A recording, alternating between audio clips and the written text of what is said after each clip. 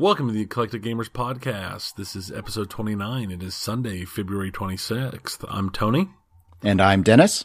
And we're going to talk to you about pinball and video games and no tabletop again because, man, there's a lot of pinball today. Yeah, there has been a lot of news happening over the last couple of weeks that we have been sitting on, sifting through, waiting, both forms of that word, in order to give you a very compelling episode full of drama, intrigue, and mystery. But first, intros. Tony, what's been going on besides all of our hard work that we've been putting forth to get this episode together? Well, I have managed to find myself a new addiction. I've been playing some mobile gaming, but I've also recently been watching a Let's Play for a completely insane game called Aurora 4X, and I've just recently started my first game of Aurora 4X, which is a free-to-download game that is, it's complicated. It's a very complicated 4X space game. It is Dwarf Fortress level complicated, if not a little beyond that. But it's you can do anything in it pretty much. You can design everything to be exactly what you want, so you're not just going, oh, here is a class 1 laser. You can make your laser have the exact range and the exact tracking speed you want. You can design your missiles to be the exact engine type you want, the exact amount of fuel, the exact amount of everything you want. It's super complicated. The learning curve is like a wall, but I'm starting to punch through it. Wow, that sounds almost overwhelming.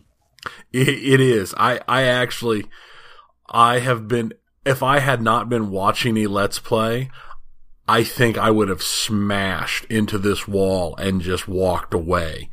But I'm like 19 episodes into a Let's Play where each episode is around a half hour.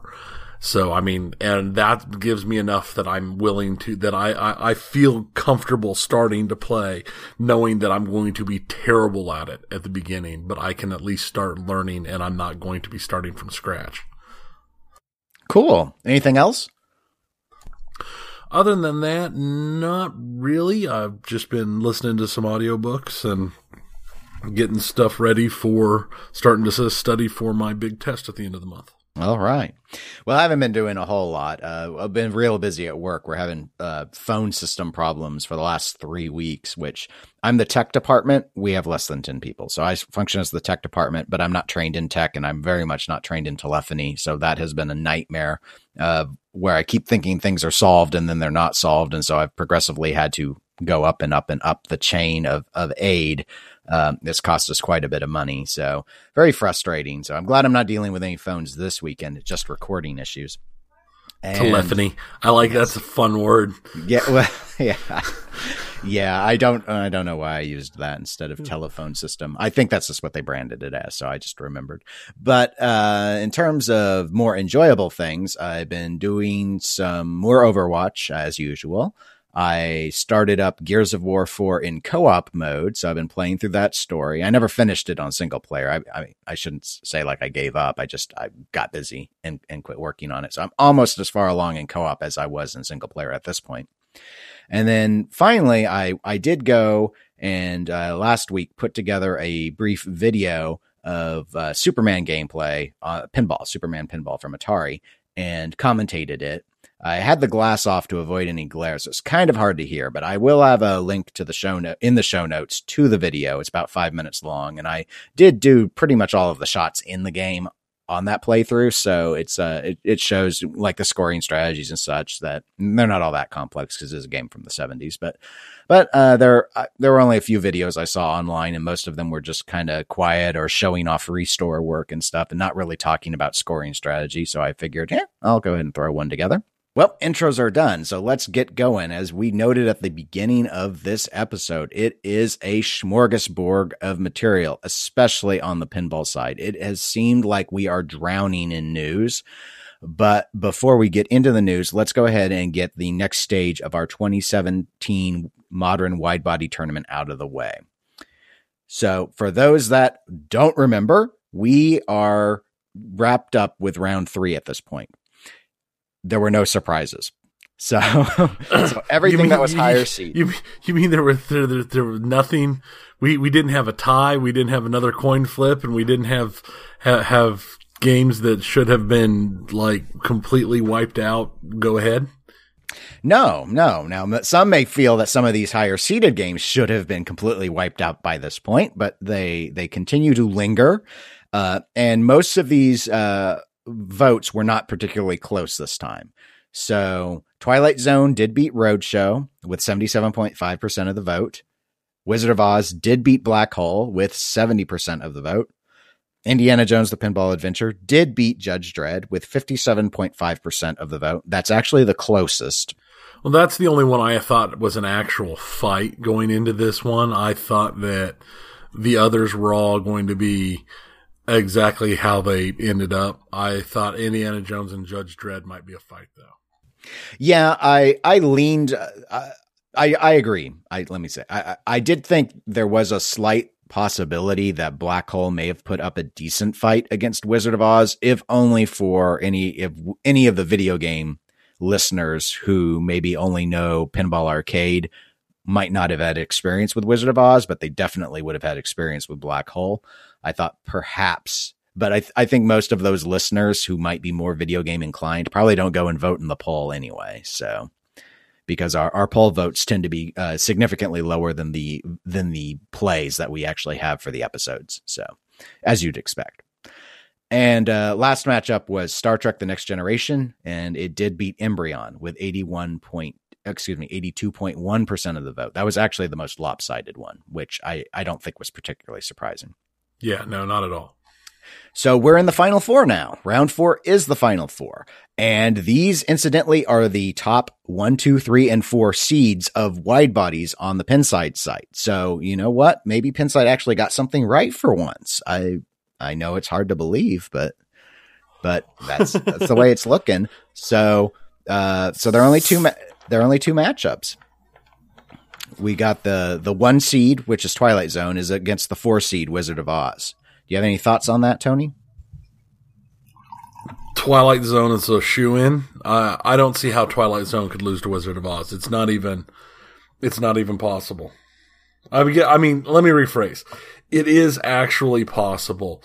It doesn't seem believable to me for Twilight Zone to lose to Wizard of Oz. I agree with you. About the only way I can envision it is if a lot of new in-box buyers of Wizard of Oz feel, this is going to sound somewhat derogatory, so I'll apologize up front, but feel the need to justify their purchase and thus say that it is the better game, might say that over Twilight Zone. And to be fair, I think you could make a reasonable argument that Wizard of Oz is a much better coded game than Twilight Zone. So that's the other thing. I think that's you can make a very good argument for that. That said, I would rather play Twilight Zone than Wizard of Oz. On the other hand, I would have rather played Roadshow than Twilight Zone. So, right. Well, and having played Twilight Zone and Wizard of Oz, I agree with you. I actually am more interested in playing Twilight Zone than I am Wizard of Oz. Wizard of Oz just never really clicked for me.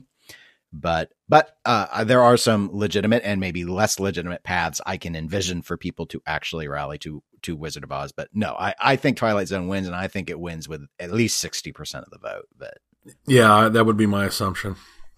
So the other matchup is the number 2 seed Indiana Jones, The Pinball Adventure, against the 3 seed Star Trek: Next Generation. Now this, I think, is going to be an actual tough fight. I don't know. I don't even know who I am going to vote for in this situation, because they're both good themes and they're both fun-ish tables. I mean, I don't know. Yeah, vote-wise, this one I believe could definitely go either way.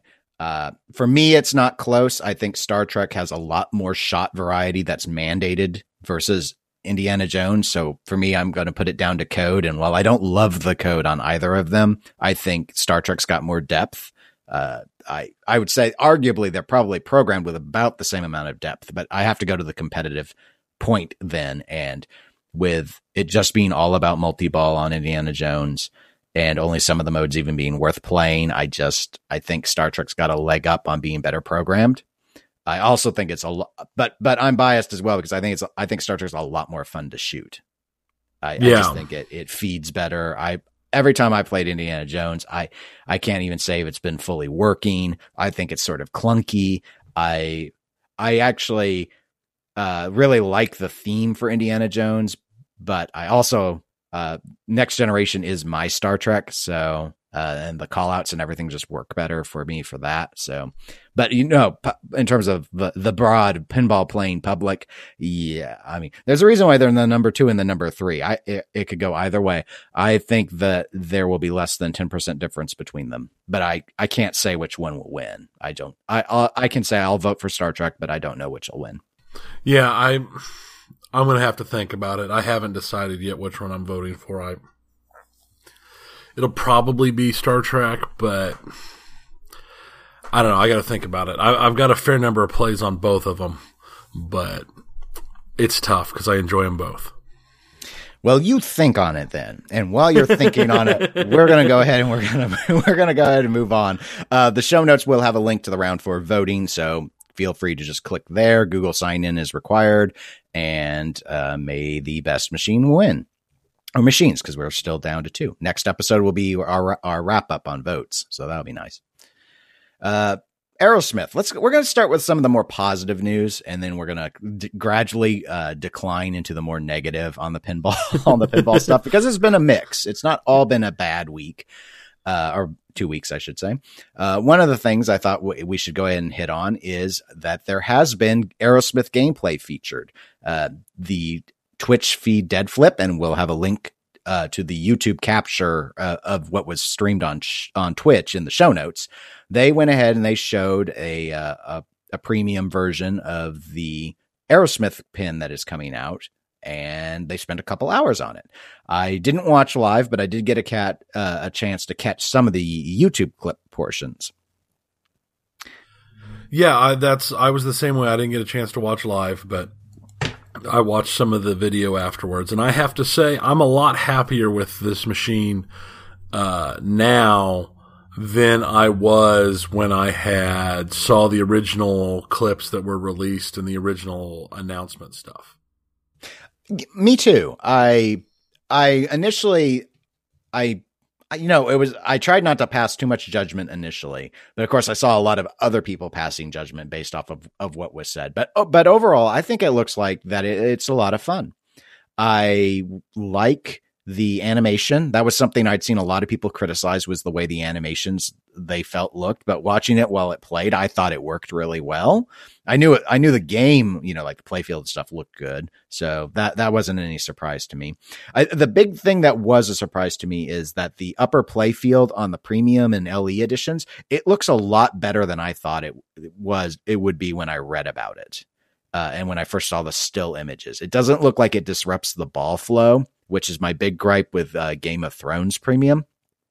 The ball isn't up there very long, which I think is good because it's just a one flipper thing. And it doesn't seem like you go up there all that often, which also feeds into having good flow. I guess if it's not a feature that's used that much, then maybe that means it's not something that you really are going to evaluate very heavily in terms of, are you going to buy a pro or are you going to buy a premium? But I just thought it looked like it played out pretty well versus, say, the last one flipper upper playfield Stern I really remember playing was Elvis, and I didn't really like the upper playfield on Elvis, but this one I thought it looked good. I thought overall it looked like a pretty good playing machine. Yeah, I mean, I agree with you because I'd seen, like I said, that original video that was released, and all the talk and this and that. I felt like that upper playfield was going to be issue-y too, but after watching them actually play, and it just, everything said a lot better than it was originally. I would have to say I think this is a better machine than, say, Kiss. I would say you definitely rather take this over a Kiss, given the choices. Until I actually get a play on it, I don't know how much how much it'll be compared to like the other music pens or compared to something like Ghostbusters, but it definitely looks a lot better than I expected originally. Yeah, I mean, hands-on will be necessary to know kind of. I think instinctively people are going to want to rank it amongst the realm of music pens because it is a music pen, right? And that's how my first thought when I looked at it was comparing it to Kiss, because I know it's probably it's not real, but for me, and I think for a lot of people, music pens are their own separate little thing. I don't expect the stuff out of a music pen that I would expect out of an actual machine. But at the same time, I don't expect a normal machine to do the things that I would expect a music pen to do. So, yeah, I think it just has to do with how the theme has to be handled is probably what it comes down to, because it's basically being unified by music of a band instead of revolving around a plot. I'm not aware of a music pen that actually plays a plot out. So I guess that's probably the difference. What I do like about it is I like the ball lock in the system. I think a lot of people will look at that and they'll go, okay, this is just from Indiana Jones 4 pinball. That's the basic mechanism, which I agree, it probably is. It, though, where it's laid out reminds me mostly of Scared Stiff, actually. But regardless, I think it looks really cool as a toy. I think it looked like a fun lock to use, whereas you brought up Kiss. I'm not a big fan of the Demon Head ball lock in Kiss. I think it's kind of clunky. So, which overall I like Kiss's layout, but it doesn't impress me as much. Like Metallica had a really cool ball lock with the hammer thing, for example, and the snake was kind of like the Demon Head, and I wasn't a big fan of trying to lock balls there. This looks a little more, like an appropriate target to me that I would actually enjoy shooting at, but depends on depends on your taste. Yeah, see, I think the hammer is a great ball lock, and I actually prefer the snake to the Demon Head. I think it feels better. I don't know why, but just on the shots it feels better. But yeah, it's one of those things that Kiss never really worked for me. It's not a bad game. I'll play it, but it's not a game where I will go and, just keep hitting it. Like I'll keep playing Metallica. Speaking of games, though, there's some other pretty positive news, and that is Highway Pinball's Alien Pinball has been announced as finally shipping. So, hooray! Yay! Now, I did see, has there been more than just the one shipped? I remember seeing one shipped. Right. And I don't know. That's why it's only a sort of hooray and not like an applause. Okay. Last I saw, it was just the one. So, whether or not I saw that video clip or pictures or whatever it was, where it was just one machine loaded in the giant box truck, and I was like, that's kind of underwhelming. Yeah, I agree. And I only want to note it because the project is so far behind that anything shipping, I think, is going to be seen as a positive, and people would want to know that at least something has actually finally, I guess, officially gone out that isn't just purportedly a prototype.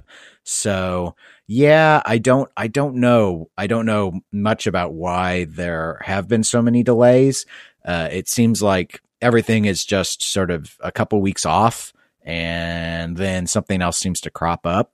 And honestly, it's not a machine that I'm tracking very closely. As we had noted in past episodes, we don't know anyone who's getting one of these. So it's, we're kind of having to sort of follow it vicariously because it's just, I'm hoping we'll get to see it at Texas. I believe. Yeah, that's my hope.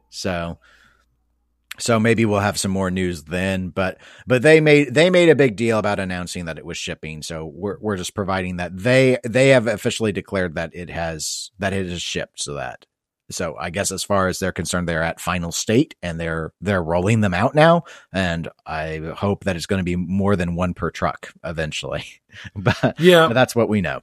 I mean, I know it looks like there might be some more out there from what I've looked at, but I haven't really followed the stuff online. I don't really get on like Pinside or any of the pinball forums very much, and when I do, I have to go check myself because I think I might have caught cancer. But I haven't seen a whole lot about it. Well, I didn't have this as a discussion item, but given there's not really anything else to say on Alien at this time, there is a thread on Pinside that is describing a great purge that will be happening to deal with the trolls. Really? Yeah. That could be a very useful thing to happen to that website. I'm skeptical that it will actually follow through. Given how the thread is going, it sounded initially like they were going to crack down pretty hard, and then it seemed like there was a lot of backpedaling. And honestly, many of the people posting in the thread are the ones that I would assume need to be purged. So and I don't know. It runs into that whole issue of, I've seen this with other sites that have kind of grown, and so they're sort of mid-sized, I guess I'd describe them, mid-sized communities where you're on the cusp of basically being able to be a professional. You could run, and they do. Pinside is run by people who do it as their full-time job. They make enough money to be able to accomplish that. But you get into that weird growing state where there are questions about how you're doing your moderation and how your super users are treated on the community. And I think it can be very difficult sometimes to say, well, let's eliminate these people. They're the problem. But those are also the people that are driving most of the traffic. And so it's like, well, your post count will plummet if you get rid of them. And you have to reach that point where you're willing to do it. But it's a small hobby also. So I think a lot of the moderators and or the owners know some of these people who are the trolls. And then that gets extra difficult when it can't be impersonal. So, yeah. But anyway, no, overall, it's a positive. I think it's a positive development. As we've noted many times, I basically almost refuse to link in the show notes to Pinside threads. They're just too setting aside the trolls, the off-topic stuff is really what needs to be dealt with.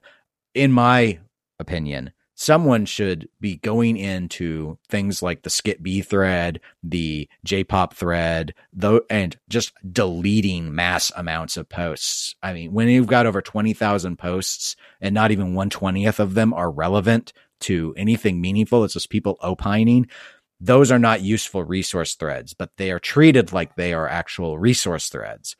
Now, obviously, other threads are going to be discussions where people are just going to be giving opinions, but you see, it's really, really hard to impose a structure on just on a community like that. But it makes it very difficult when you're told, keep everything in this one thread. All the J-pop stuff's supposed to be in the J-pop thread.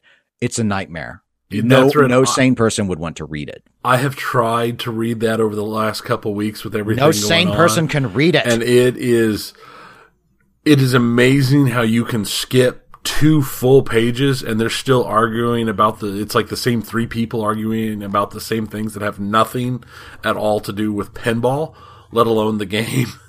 Oh yeah, you're talking about. No, it's that Pinside struggled with things of this nature for a really long time, and it's unfortunate because it is the most active pinball community. I follow Tilt forums as well, but there is a stigma. Is probably not the right word I'm looking for, but there's sort of a reputation that Tilt forums is for competitive pinball talk, and other types of pinball talk come across as not being welcome there, or that's the assumption because you look and all the threads have to do with Whopper points and tournaments. And so I think that limits what people are willing to discuss on there, which is interesting because Tilt forums is extremely polite. It's much more fun to read, but it's also a lot less active. So you could go to Tilt forums once a day and probably get caught up on everything in 15 minutes. And that, I mean, read all the new posts and all the threads. It's that limited. So, wow. So it's sort of Pinside or bust if you want any sort of in-depth large group discussion.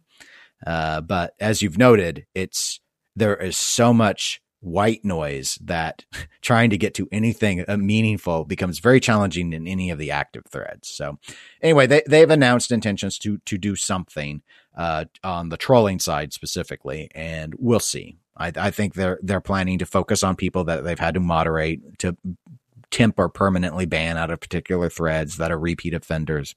And we'll see if it happens. I don't know. But I know a lot of it's been driven by some of that stuff you saw in these more recent threads. And it has really put off the operators of the site. So I'm hoping they follow through, but seeing, as we say, is believing. So. Yeah, I mean, there is some good stuff on Pinside. Don't get me wrong. It's just certain threads are they're cancer. You got to stay away from them. It's terrible. It's unfortunate because some of those are those tend to be the most active threads. So yeah, they often on the topics you want. But speaking of tilt forums, let's go ahead and transition to our official fourth pinball topic, which would be the death of Super League, which we don't talk competitive pinball very much on this show other than mentioning when we go to tournaments on occasion. But yeah, I thought we tend to avoid it. Yeah. Well, we're not high level players. We basically, Tony and I don't participate in leagues because of when they're run. So we do the tournaments kind of as our social pinball time, and we don't practice to the same degree that the tryhards do. So we don't stack up score wise to them. And for me, that's fine. I just go because I want to. Yeah, I go because it's fun and you get to hang out with friends and this and that. I am not a world class high level player. That's why I decided not to join the big tournament at TPF, because I know I'm not going to finish any higher than, in the 100s somewhere, and I'd rather use my time for other stuff in that situation. But that being said, I do rely upon the IFPA and its Whopper points because it lets me see if I'm getting any better. So I like a lot of their stats, and I like the tracking, and I like earning points because it's fun. I have a competitive part of me as well that does like to try and win when I am there. Even if I have the disadvantage, I still want to win. So this was interesting to me because I had been aware of Super League for quite a while. For those that aren't aware, Super League is, and there are a lot of leagues that can call themselves and do call themselves Super League, but Super League is very specific to a league that operates in New York City. And the issue has always been, the complaint from outsiders has always been that Super League has so much foot traffic, the number of participants that are actually essentially walking through the league, so to speak, is so massive compared to anywhere else in the world that it breaks the system. It breaks the Whopper point system because they earn so many points, those that actually go and compete in the finals, even if they're not particularly great pinball players, that they have a lopsided, disproportionate status as being a significant force to be reckoned with. And it kind of manifests in the state finals, for example, would be a case in point. In New York, my understanding is, as of like the last year, only the Super League regulars were the ones who were in the state finals for the state championship series, like what I did in Kansas, where I'm not, they were scraping the bottom of the barrel when they brought me in. But in New York, if you play anywhere else in New York State, even if you play in New York City and you don't participate in Super League, you wouldn't have enough points.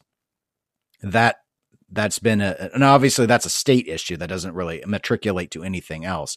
But other people have complained over time because this sort of ranking advantage has other implications in other high ranking tournaments where seeding is affected based off of your IFPA rank and such, because then you get, first dibs, choice of machine. It has an impact on the competitive side. So people have been kind of sensitive about it. Yeah, it's one of those things that, it's got a pretty decent sized impact, and I know they have been making adjustments to how the IFPA points are done over the last several years, trying to weaken it. Super Leagues, the way Super League pushes things over, because I know they changed it so you had to have at least 5 tournaments under your belt before your points would start counting to add or remove from points to a tournament's ranking and stuff like that. But that didn't really seem to change very much. No. The issue that like in that, for that example that you brought up, you need 5 lifetime games before you add to the grand total of the point pool, a bonus, so to speak, was that most of the Super League qualifiers, they met it. They have played in more than 5 leagues or tournaments or whatnot, because a lot of this foot traffic is not tourists. It's just New York residents, but they don't really care about competing. And a lot of leagues aren't really about the competition, but it's just, they're in it all the time, but they're not in the finals, was kind of the thing. So yeah, they tweaked that. They tweaked, rules about having to have a certain number of games as in-person live match play events, which then they had to do certain things to protect pin golf, because pin golf doesn't meet that same criteria because of how the holes are played. I mean, they've done a lot of changes to what counted for points, and a lot of tournaments had to respond to that because they didn't want to lose what points they were worth by being like, well, here's a really fun event, but now we don't want to run it because it's not worth as much Whopper points as if we do a more traditional, like, match play, head-to-head style format. The change, let me just go ahead and get the change out of the way real quick. What they ended up doing is they contacted Modern Pinball, which is the host of Super League, and indicated that they wanted evidence. IFPA basically wanted evidence that the people who were in qualifying were meaning to play in the Super League. This has always sort of been the issue. So I believe what happened is a form that's used in another quote unquote Super League out of Chicago was provided to Modern, and it was basically, you just need to get the people who are playing to sign this and say, yes, I know I am playing in this season of the league, and accept, and gather those so that they can be provided to the IFPA. And I believe Modern Pinball's response was, that isn't really feasible for us. So moving forward, we'll just count the people who actually show up to the finals as being the ones that have essentially agreed to that, because we can verify that for you. And so IFPA said that's fine. And they not only are doing that going forward, but they went back and only counted the instances of the number of people showing up to the finals, because the suspicion of the outside community is that a lot of these people may not know that they're playing in a qualifying thing, or maybe these people aren't always showing up. You could get really nefarious and start suggesting that they were just pretending these were ghosts. I haven't seen that spelled out that anyone was claiming that, but I thought some people were dancing around that implication. But the bottom line is, a lot of people who quote unquote league with Super League are not actually ever showing up to the finals. And so they're not actually trying to win, is the thought. And that's okay. But they just, because of that, IFPA decided we want proof that they're actually meaning to be in the league, even though they never come to finals. And rather than try and satisfy that, they're just going to count the finals, is what Modern said. We'll do that. So this change retroactively resulted in a lot of ranking shifts for people, most of which, unsurprisingly, fell quite a bit. Not the really, really strong. The Super League has some really, really strong players. Yes, it does. Their scores didn't change much. But those that really get all their points from Super League, yeah, they kind of fell through the floor. Now, this didn't affect anything like the state championship and stuff. Those things are sort of frozen once they're set. So post changes don't have an impact on that. But this had an impact on the world rankings. There were people who moved up significantly because the Super League people moved down, because it all interrelates. Now, because we don't live in New York, I don't really care what goes on with Super League. But what I thought would be sort of an interesting short discussion we could have is, do you think the IFPA will change any of the other changes that they've done in the past to try and break the Super League back? I don't. And should they? I guess that's sort of the two-parter, because they've done a lot of things, like the five game thing. We want 50% of the people to be involved in head-to-head. You had to have a certain number of qualifiers qualify for finals. These were all things designed to destroy Super League's massive accumulation of points, and none of them really worked, but they still stand. Those changes still stand. I don't know that the 5-game rule is a big deal, all in all. I mean, I don't see where it's necessarily going to change anything by getting rid of it, because I know just from all the tournaments we attend is that it's not uncommon to see people show up for one or maybe two tournaments and then you don't ever see them again. But some of the other changes, I could possibly see them being rolled back if they're causing bigger effects. I know the head-to-head play requirement has gotten rid of some stuff, because I know there's a lot of people who really enjoy stuff like the Pin Golf and the other games that aren't really about the head-to-head. They're more interesting, and those have been weakened out. I could see that one getting rolled back.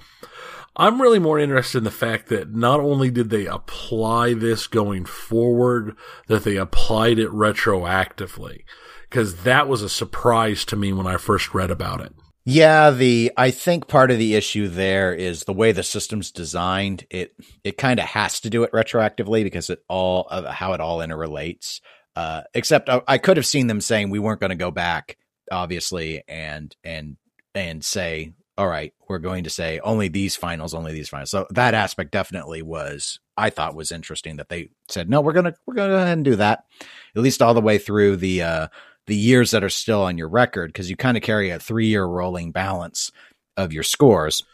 Well, yeah, and it makes sense if that's how the algorithm works. There wasn't a way to change that without making major changes to the algorithm. That totally makes sense. But otherwise, it just seems a little weird to go back and retroactively change somebody's stuff like that. Yeah. And in terms of the question I posed on IFPA undoing some of their changes, I don't expect them to undo any of them. I think they're pretty happy with what they've done. I would like to see maybe a little bit tweaked. Like, I don't have a problem with the 5 lifetime game thing. I think that makes sense. I know they basically put in an exception of sorts for Pin Golf. They've structured to let Pin Golf go, but I'm not a huge fan of mandating the head-to-head the play thing. I get it. That's the formats I most play in. It's just, I think it kind of puts a damper on trying to be creative with some of the other concepts, like maybe pinballing or things where it's like you're trying to gear things towards a certain final structure so that you still maximize your whoppers. I just don't really like formats having to be set to maximize your whoppers. Yeah. The only other thing I can think of is I know the IFPA has a option for privately hosted pinball things. I don't know. I don't think this was done for Super League, but it is one that I noted, and it always kind of frustrated me. And that was, you're allowed to have a private location competition, but you have to have at least 16 people for it to be worth points. And I've always thought, yeah, that really kills the idea of doing a small tournament. You basically have to bring a huge, 16 is a lot of people. I always thought that it would be nice. I get the idea of wanting to control private events because you want this to be open for people to earn points. I'd actually rather them, instead of saying like you can have 4 private events a year, do something where you could just say like there'll be one event. You can have one private event a year, but the number of people playing doesn't matter, because then it can't really be, I don't think it can be milked for points at that point. But if people like wanted to do a birthday thing and have like their local tourney players that they know come, a lot of people probably can't score 16. I mean, we could in this area, but I don't know about in some of the other locations. I see the public ones are lucky when they break 10. So I just, well, it'd be like throwing a party. Like throwing a party at your place would be 16 people at your house would be insane. Yeah, we don't want them here. Or the whole, but you still want enough that you avoid the concern of, you and me and 2 other people get together and we have a tournament that counts, and we have one every week and it's always there, and so it might not be worth a lot of points, but when you're kicking out, 52 of them a year or however many you do, or you get a couple machines and a couple of roommates and you have a tournament every single day, yeah, you have 365 things. So. Right. And that's where I think I get what they were trying to do. They decided to control it by the attendance count. And I just, my own personal take when I saw that was I thought it would have been probably more accessible for that. If the goal is to grow pinball, there are people I know that I could host for. They'll never go and play publicly, though, at least not until they try it. And that, if you want to get them in the system and show that they're ranked and all that, it might have been better to control the number of events a host is allowed to do, a private host sort of thing. Either bar it by the host, bar it by the location, tie the two together. And because if you could only do like 1 or 2 a year, then there's no risk of point inflation because of shenanigans. It's just, you just can't run enough events. Not to mention that their Whopper counts are going to be small if they're less than 16 people. So, especially if they're all unranked. So it's just a thought I had, but it's not a big deal to me because in my case, it would be very difficult to do much. But I've met other people in the area who have decent sized collections that I could see wouldn't want 16 people in their house, but might, be interested in having 8. Yeah, no, that I can definitely see that. And then also it's going to vary by location, because I know some places might have a whole lot of collectors, but no actual public places to play. So if you're in a place like that and you can only count one private location a year, that would hurt there too. So there still has to be a way to get some of those private location plays in. Right. I think this is one of those things where it's just going to be, it'll probably just stay like it is, and things will just be played with as issues come to a point where they feel like they need to be dealt with. I agree. Okay. Let's go ahead and hop to our next topic. This is where we're going to start descending into the negativity of the podcast. Sad. We can't. Yeah. Feels bad, man. But what can you do? We're going to start with Skit B.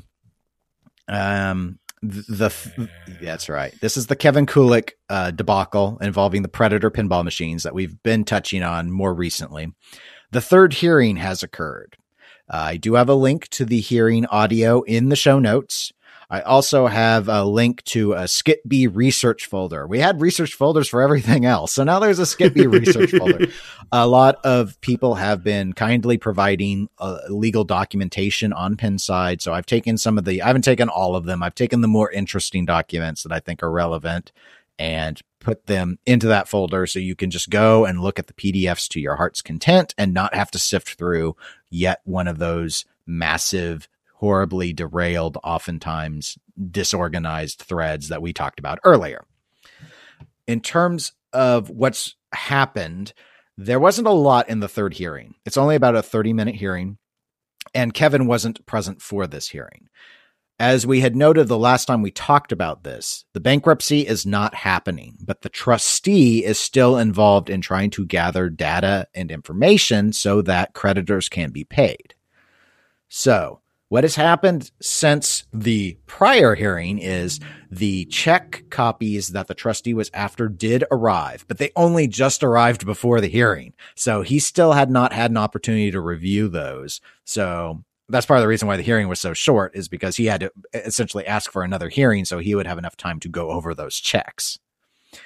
The attorney for Kevin, and Kevin is the owner of Skit B, suggested that Kevin might not be able to produce any of the other requested items because the trustee noted other than the checks that he had just gotten, he didn't get anything else. So the lawyer was admitting that Kevin is pretty much working from memory, that he kept terrible records, and there just may not be physically possible to produce any of the other requests. The judge has expressed concern, namely at the large sums of money that were shown in the records already reviewed by the trustee that Kevin had been pulling out of ATM machines. These were amounts that are not what the judge had referred to as nominal walking around money. There were ATM withdrawals in the thousands that were done. Pimping ain't easy. You got to have flash money, man. It has been over a decade since I used an ATM machine. So I don't know how much you can take out of them anymore. Back in the day, I thought a lot of them had limits, so you couldn't get more than like $300 or $600. That's an adjustment I think most places let you set on your individual account. Okay. Makes sense. Makes sense. And I imagine now that more and more people just rely on ATMs as their way to access bank cash, that they would raise those limits. But so aside from that, a couple other interesting, one other interesting thing beyond that the next hearing is scheduled for March 3rd. So when we do our next episode, we may have more audio if we're lucky. So yay us. But the trustee has indicated in the hearing that just had happened that he wants the experts of dangerous IP. So because that could be, it could have value to try and help with recovery for the creditors. And I don't think we've really ever touched on it, but while Predator was kind of in quote unquote production, Kevin had also been working on another pinball machine concept called Experts of Dangerous. It's essentially Mythbusters. It had, and I believe there is legal licensing that is actually held. That one was worked out. They had the two Mythbuster hosts at a pinball show where that was announced. So they were definitely on it, but it's based on them, not on the show specifically. So it's not licensed as Mythbusters, licensed as Experts of Dangerous, but it's them being the Mythbusters, if you can follow. So it's all about cheaper licensing. Sure, because they just had to get the two hosts, and but people know them, and since an IP arrangement is in hand, the trustee does say that this is one of those things that may actually be of value, and it should now belong to the creditors, not to Kevin anymore, because this actually was the legitimate IP he secured. So. I've seen some of the playfield art for Experts of Dangerous. I don't really know anything about it other than I'd always been aware that it back in 2015, I was aware that it existed in some form, but everything was all about Predator for obvious reasons. So anyway, those are sort of the latest. There have been a few other things, legal documents that don't relate specifically to Kevin himself. But the trailer that, he purchased for his, was claimed he purchased for his mother, that has been awarded by default. The owner did not come into court and defend against the claim that it should go to the trustee, so he gets to go to the trustee. Similar thing happened with another individual. I don't recall the name. I believe it's one of the documents, though, in the research folder I mentioned earlier, who had, I believe, been suspected of running a route for Kevin. Like he was the one collecting the money from the machines and such, but the machines are Kevin, a whole bunch of inventory. I think something on the order of $60,000 to $70,000. That again was awarded by default. They didn't go and contest it. So the trustee wins. That's just how it works. So yeah, there've been, because there've been some other parties besides Kevin Kulik that the trustee is going after. Under all of these are essentially tied to the grounds that they were paid with Predator money and they shouldn't have been paid. And some of that could get really interesting because it includes the people who worked for Skit B. Because Kevin has claimed that there weren't employee arrangements. They are not actual employees. As such, the trustee is claiming, okay, any money they got, these were illicit gifts because they didn't actually work for him because there's no W-9s or anything. So that could be interesting because some of those people, if they actually were paid for working on the machine, may try and contest because they thought they were employees. I don't know. That's too early to really say on it, but there have been a slew of legal claims against other parties besides Kevin at this point in an attempt to pay back the creditors. Yeah, that's a one of those things that we were kind of all expecting to happen. Or at the very least I was expecting to happen, especially once they dropped the bankruptcy and that they were going to start seizing known assets and tracking stuff down as they could to try and get back whatever money they could, obviously. And I think the fact that they're not even contesting this stuff means that I think pretty much any fight he was trying to put up is done. I could be wrong. I could be completely wrong. But it feels to me like he took his shot at getting to hold on to everything and now is just doing everything he can to stay out of jail.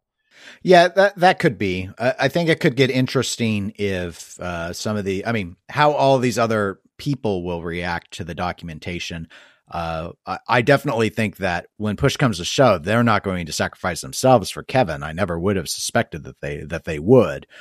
Some of these sums are pretty large, so it could be. But I mean, if for example you were just helping operate a bunch of machines that were actually owned by him, giving all of those up wouldn't be a big deal to you if they weren't really yours, and you're like, yeah, they're not mine, so they can go.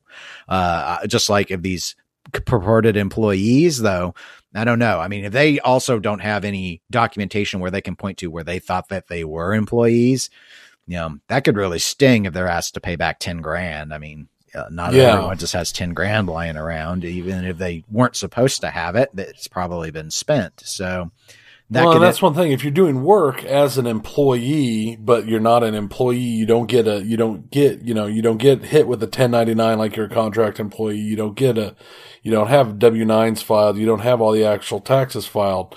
Are you an employee, or are you just getting, what's the phrase I'm looking for? Is it one of those under the table cash type deals? And in this case, it actually comes back and bites you. Right. And I think at best that's what it was. At worst, it's what the trustee suspects, and that is he was sheltering money, handing it to people, either that they were going to give it back to him at a later date, like after he got through bankruptcy, or just giving it to them because he knew he couldn't have it anymore and they're his friends. Who knows? Who knows? But it's interesting. Yeah, it's definitely going to be something to see how that ends up turning out. I mean, I would think if they were sheltering the money, that money's still going to be there. But if it was money he gave to them, and this is another thought that'll come up with something we'll talk about more later, is when it comes up to like the taxes and employment and such. I mean, how exactly, if you're working as a contractor, but you receive, instead of payment, you're receiving goods as your payment. I mean, is that still something that's taxable? How is it taxable? How do you figure those taxes? How do you pay those taxes? Stuff like that. Like if I helped, just per se, somebody work on a car, I fixed somebody's car for them, and in return, they gave me stuff. So it was like a barter economy type thing. That's one thing that's off the books, and it's just like, oh, he thinks here's half of a cow for helping me fix my car type thing. That's kind of a barter economy thing, which wouldn't, as far as I know, be something I wouldn't have to go and report to the IRS that, oh yeah, I got part of a cow for fixing a car. Where if you go, yeah, I'll help you troubleshoot that problem. Oh, here's 10 grand. Oh, thanks. I mean, that's a totally different thing. Yeah, I don't know. I don't know well enough about how the tax would be if you were actually being paid in kind goods. I assume the work would still be seen as having a value. So if it reached a certain threshold, it would probably become reportable. Kind of like how if you do a charitable donation of money, it's really clear. If you donate like a used car, that's tax deductible as well, but you have to figure out what the value is. And small things like clothes and stuff, a lot of times it doesn't reach a threshold where it's actually relevant. It's not worth it to you to try and get your deduction for turning in 3 old sweaters to Goodwill. So no one does, but well, maybe someone does, but I don't. But whatever's going on with this, it's just, it will be interesting, because if they actually were viewing themselves as employees, even if they don't have the legal documents, legal records, if they have evidence, emails or any sort of, written agreement where it's like, yeah, you'll work for me and I'll give you this stuff for doing the job. I mean, then that would demonstrate that he wasn't being truthful when he said he didn't have any employees. I mean, maybe he didn't do it right. Maybe he didn't collect payroll taxes like he was supposed to, but that was his job to do it if they were, in fact, employees to him. So we'll have to see if anyone actually was paid for doing labor for him. And then he claimed he didn't actually pay anyone to do anything like that. And they come back and are like, no, you did. I have my 2012 email here that says you want me to, where I agreed and you asked me to come work for you and help you build 200 cabinets or something. I don't think it's going to happen, but it's just, yeah, I could envision it. It's not, I don't think it's far-fetched. And just a quick thing, I just actually answered my own question on bartering. Here is directly from the IRS. In today's economy, small business owners sometimes save money through bartering to get products or services that they need. The IRS wants to remind small business owners that the fair market value of property or services received through barter is taxable income. Bartering is the trading of one product or service for another. Usually there is no exchange of cash. However, the fair market value of the goods and services exchanged must be reported as income by both parties. Mm-hmm. So you still have to report as income even in a barter type situation. So it makes sense. It's the only way to be fair. Yeah, and I'm sure that's one of those things that and I mean they even have a 1099B. It's a barter form. Of course they do. So yeah. I like that it's labeled B. That's extra clever. So I mean I've dealt with 1099s in the past. For just like contract work for like little stuff like back when I worked at an airport I got 1099 once for washing airplanes. But it's one of those things that is interesting. Very interesting. That answered my own question. You did. Good job. Your research is not linked in the show notes because you read it live. So everyone, or not live, I guess, because people are listening. But regardless, the information is now in their brains and thus making them better people. So let's go ahead and move from one not so great topic to another not so great topic within the realm of pinball. This one kind of hurts me. Tell me why it hurts you, Tony. Speak the words. I love The Big Lebowski, the movie. I had high hopes for the game. I didn't get to play it last year when it was at Texas because I didn't want to stand in the lines. I was highly hopeful of getting chances to play it this year. I was highly hopeful of getting chances to play it on location. And then this happened. They've been having issues. They have been claiming board issues. And it has caused a large delay. And it turns out that the delay in the boards and the issues has nothing to do with the board having a problem and everything to do with Dutch Pinball not paying money. Which brings up all sorts of questions. I mean, it's deeper than that. It is Dutch Pinball, once they got pinned down about their lying, claims that the manufacturer wants an extra 1,000 euros per machine, and they can't pay it, so there's no more machines coming out until they get something figured out. But this whole thing is just insane to me. Because you would think there'd be a contract, and you would think they would have said something instead of just lying for... It's been what? 4 months they've been talking? Yeah. Board problems? I guess. I mean, I believe the delays started around October of 2016. I'm not certain exactly when, but it's been several months. And Tony has summarized it very, very well. The board, the company that's doing the contract manufacturer is also the one who builds the boards. And some people have said that they have indeed had board problems with their received Dutch Pinball Big Lebowskis. But whether that was just a one-off thing or there were board issues and they ended up getting resolved, I'm really not all that clear on any of that. The contract manufacturer, I'm not sure how to say their name. It's ARA or ARA. I'm going to just say ARA. What ended up happening is, as Tony noted, Dutch has been saying that they're board issues whenever they've bothered to respond. And there's been a lot of criticism online that Dutch Pinball has been very, very poor about communicating. I know, poor communication in pinball. It's shocking. Yeah, terrible. I mean, it's not happened ever before in the last couple hours. Yeah. And so someone reached out to ARA, because Dutch had last indicated that the problems were the boards, that ARA was having to fix the boards. And that's when ARA issued a clarification they didn't come out and just start contacting the owners. Some people first thought that, but it was actually in response to clients asking about one of ARA's clients, which shows you how bad the relationship has deteriorated if ARA was comfortable talking to Dutch's customers instead of just saying you have to talk to Dutch. But they are the ones who said that it is an issue of contract and payment.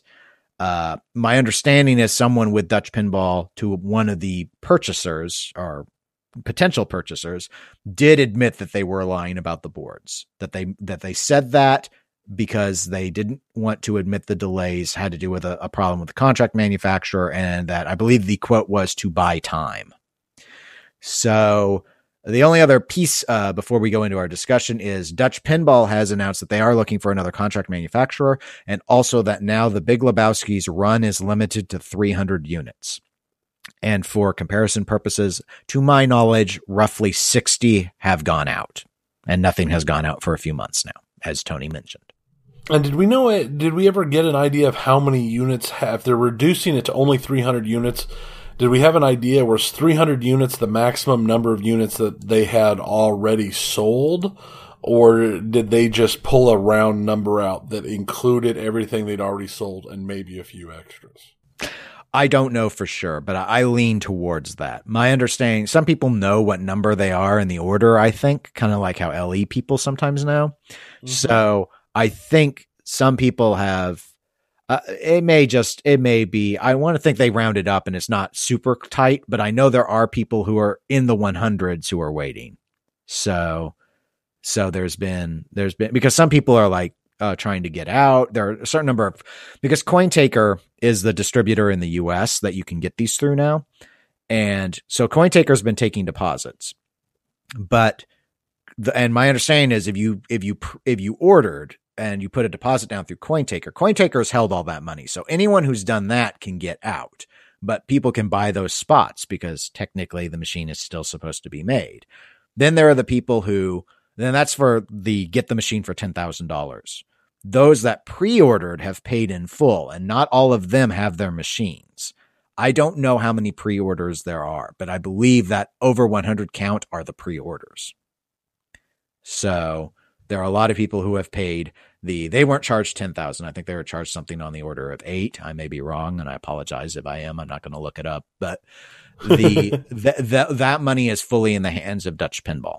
Well, and if they've already paid ARA to build some machines, if ARA is setting on completed machines, but they're waiting for more money, then where is Dutch Pinball going to get the money to have somebody new build new machines, and how are they going to get the machines that are just setting back?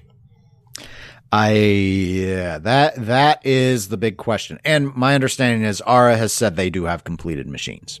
Well, and that's what I thought I'd read, is that they'd had completed machines. I never saw any numbers on how many completed machines they're setting on. But if they're setting on completed machines, I mean, that money has been spent. If they're just waiting for an extra 1,000 euros per build, per machine, or are they waiting? I mean, that's the question. Or has Dutch Pinball not paid them at all for those machines that they're setting on? Is Dutch still sitting on a nest egg of that money for those machines? Who knows? I mean, there's so obviously we've got the he said, she said thing. And then there's also the fact that you can't trust anything that Dutch Pinball says now because you can't, because they're liars. They're liars, and they've been lying. They're big fat lying liars. So, I mean, so you don't know, and you don't know if ARA is completely being honest either. Someone weighed in on the Pinside thread that was coming up discussing this, and they had gone on a factory tour of ARA that Dutch Pinball had, and this was during the time frame that one of the letter responses that ARA sent to the person who queried them about what was going on with the Big Lebowski machines said that they hadn't been producing since. So you had someone say, no, I went and I saw them actually working on them, and that's after that date. So ARA's lying. Now, whether or not ARA whoever responded just wrote down the wrong date and that was wrong, or they are actually deliberately lying as well, who knows? The thing that I would assume, and again, we're dealing with the Netherlands. I don't know, all the nuances of how their laws differ from our laws. If it's I'm sure it's some form of contract dispute, but I don't know who is in the right. I mean, ARA may think, what, it's easy to imagine how it happened, that maybe Dutch had agreed on a certain rate. ARA had to make modifications at Dutch's request, and then Dutch didn't want to commit to paying for that additional scope creep, so to speak. And Ara thinks, no, our contract gives us the right to charge you more because you made us redesign the boards again or something. Yeah, and something like that was obvious. I mean, cost creep happens due to stuff like that. I mean, that is part of a manufacturing like that. If you request changes, that cost money. Now, in terms of the now announced Dutch plan that they're dealing with this, legally, if Ara's got completed machines, if and when that gets resolved, those going out, I don't think is going to be a big deal, obviously. They're actually built and done. I'm a little concerned, though I understand their stance on it, given how toxic the relationship has become.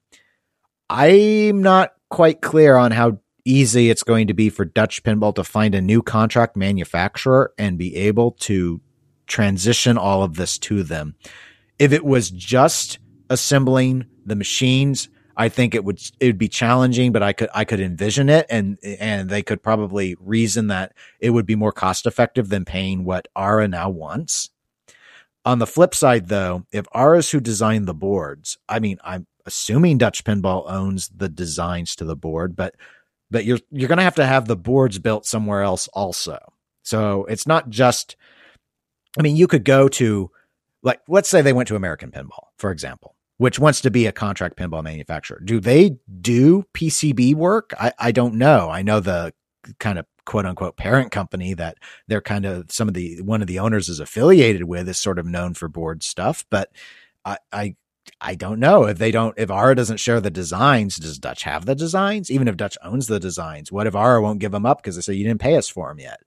I don't know. I don't know without seeing the contract. So I don't see how it's cost effective to change manufacturers. This seems like a really bad idea. I understand that they may have no choice because it may be at the point where Ara will be like, you'll pay us the 1,000 euros for what we built and we won't work with you anymore. We're done with you. It could be that bad. And so they'd have to change. Even if they didn't want to, maybe the relationship has deteriorated too much, but it doesn't seem, obviously it seems somewhat sudden. Even though this conflict's been going on for a while, and I don't think Dutch knows what to do. I think that's pretty obvious that they are out of their league at this situation. Well, and I do have another question that kind of crept into my mind when I was thinking about this is if Dutch finds another place to build the pins somehow and build the boards somehow, what does Ara do with those pins, with the pins they have? What can Ara do with those completed pins? Can Ara turn around and sell them on their own? Or do they just sit there unless they tear them apart for parts? That is one of those interesting things. And how many of those pins would be just left behind? And I don't know. This is going to be another legal boondoggle. Sure. Boondoggle's a good word for it. It's complicated because it's another country's law. So, if it was in America, what my assumption, could be wrong, but what my assumption would be is if Ara were to get the court to say that, yes, indeed, Dutch violated contract, you have a right to recover costs as you can, that they may be able to go out and directly sell what few machines they built on their own. That I think that would be legally conceivable. I have no idea if that works in the Netherlands, though. But I don't think that they can do anything with them until a court deals with it or until an arrangement is reached between Dutch Pinball and Ara. And if I were to guess, my thought is Ara may think we have the leverage here. You need to sell these machines so that you have more money to be able to continue to build more machines. We've already built them. We've already sunk our costs in, and we don't just exist as your factory. We geared up to be your factory, but we actually do a whole bunch of other contract work. So they're going to just go on as an organization, just stick those in the corner of their warehouse and just wait. And then they can wait them out, is what I think Ara believes. And then Dutch might think, well, you can't do anything with those machines. We'll just find another place. And maybe Dutch has the cash reserves to pull this off.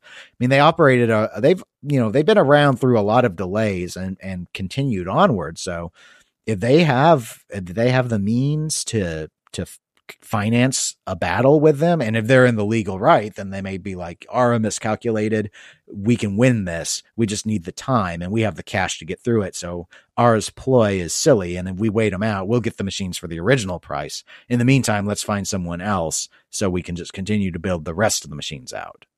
I mean, that's my speculation that the two sides might be thinking. But I don't know how confident either of them. Maybe they both think they're right legally. Maybe one of them knows they're not right, but they think they can strong arm the other. I don't know. But Dutch's decision to lie about the reason for the delay just makes them look really, really bad, because it's hard to cheer for someone who, I mean, silence would have been preferable to making up an excuse. It always especially reminds me, go ahead. I was just gonna say, it reminds me of the Martha Stewart thing when she went to jail. It's not the crime, it's the cover up, and that's right. And that's the thing that sinks everything. It seems, is when you decide that you're going to mask it. Well, and that's the thing here, is considering the large number of problems that the pinball industry has had over the last, say, 4 or 5 years, especially with startups and lots of lying and lots of this and that. I think Dutch should have either been completely silent, or I think they should have walked out the door right at the beginning and said exactly what the problem was and that they were working on it. None of this board issues, lying, none of this. Either of those would have been a preferable thing, a preferable answer to what they actually did. And when you're talking about a community that is reeling from, Skit B and Zidware and all these other little issues that have come out. I mean, the alien people, even though it's now shipping, they were starting to have deep concerns. The Dutch people were having concerns because it took so long to come out, and now their concerns are being borne out, even though some of them have actually gone out. I mean, we're just looking at...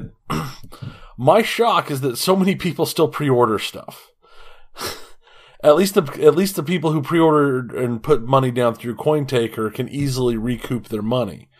But this is something that Dutch handled poorly, and that all the boutique pinballs and the little pinballs and all the new starts have been having issues with. And I think it causes major damage to the hobby as a whole.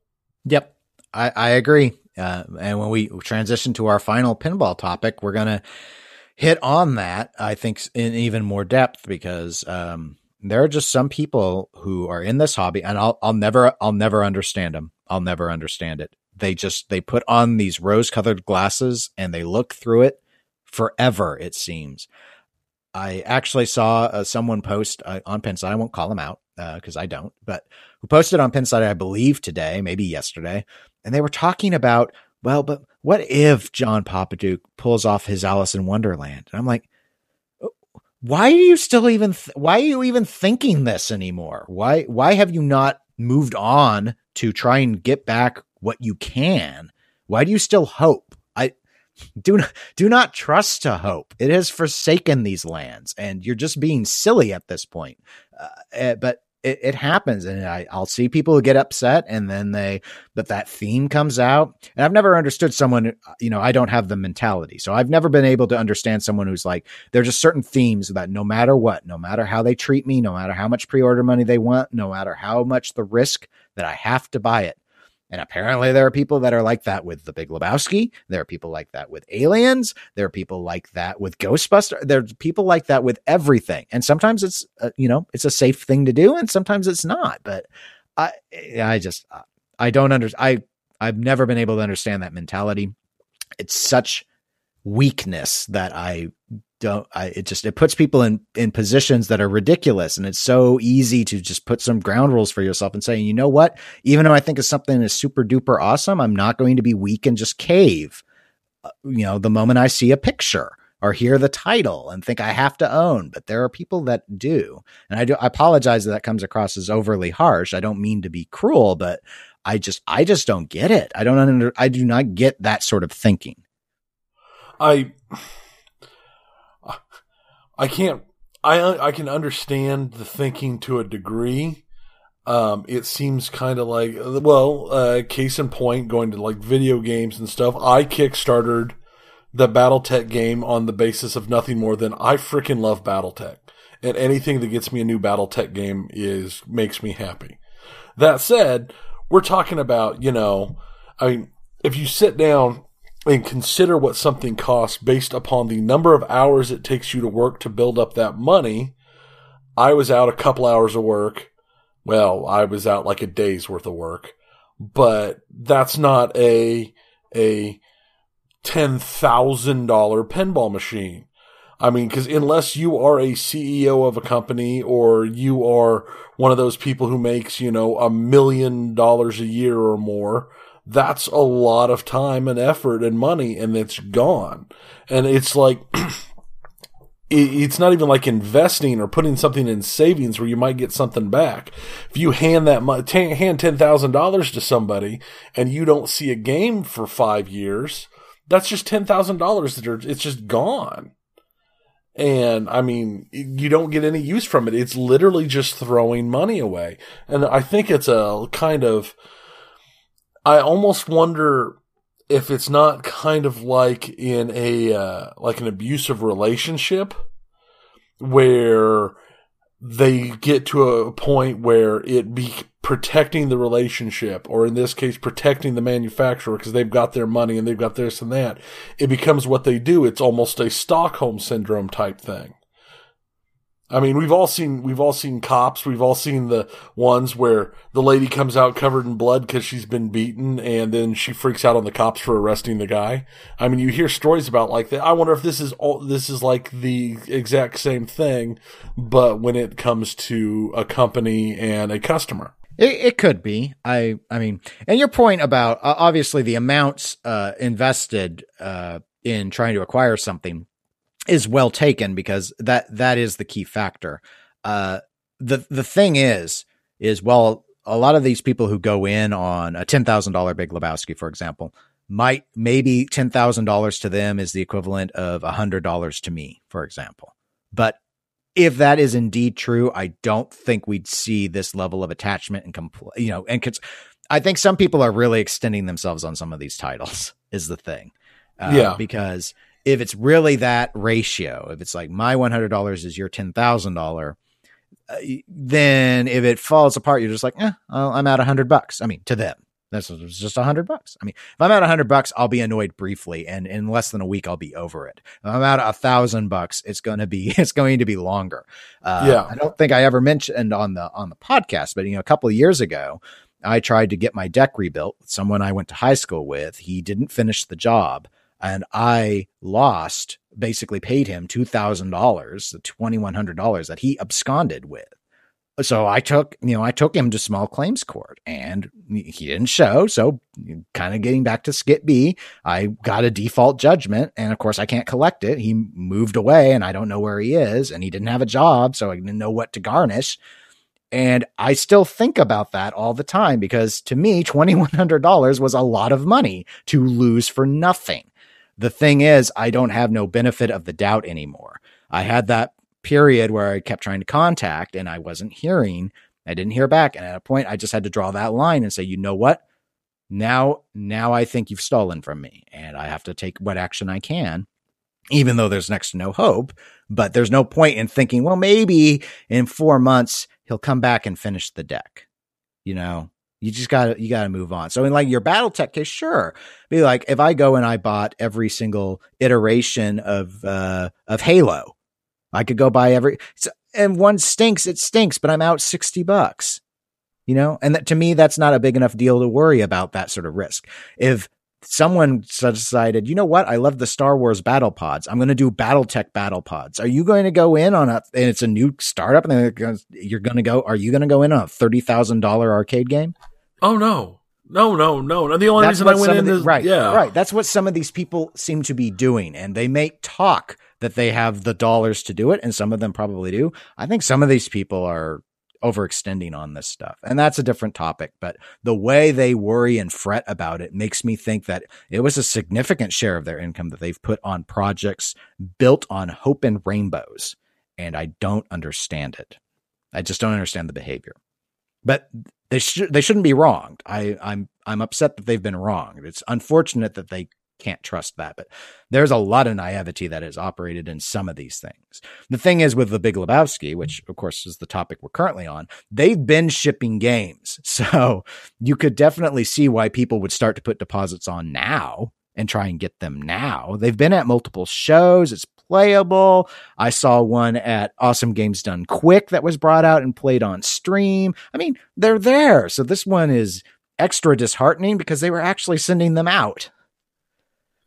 Yeah, and it just stopped. And it is. And they decided really to be disheartening. Fibby McFibbersons about why, which I'm just like, why did you do it? That's so stupid. I think that's the part that is the biggest blow. It's they lied for no reason at all. Telling the truth, everybody would have understood if they told the truth. If they'd stayed silent, everybody would have been saying all sorts of stuff and freaking out, but that still would have been better than actually actively lying and misleading your customers. I mean, at this point, even if they get the problems ironed out, even if they finish all 300 Big Lebowskis, would anybody trust them to buy another machine from Dutch Pinball? Well, would Dutch Pinball be able to make another machine? It's pinball, so some people will no matter what, is the thing I'm coming to understand. But I have also seen people say that they have canceled their orders with CoinTaker because they do not trust the company anymore.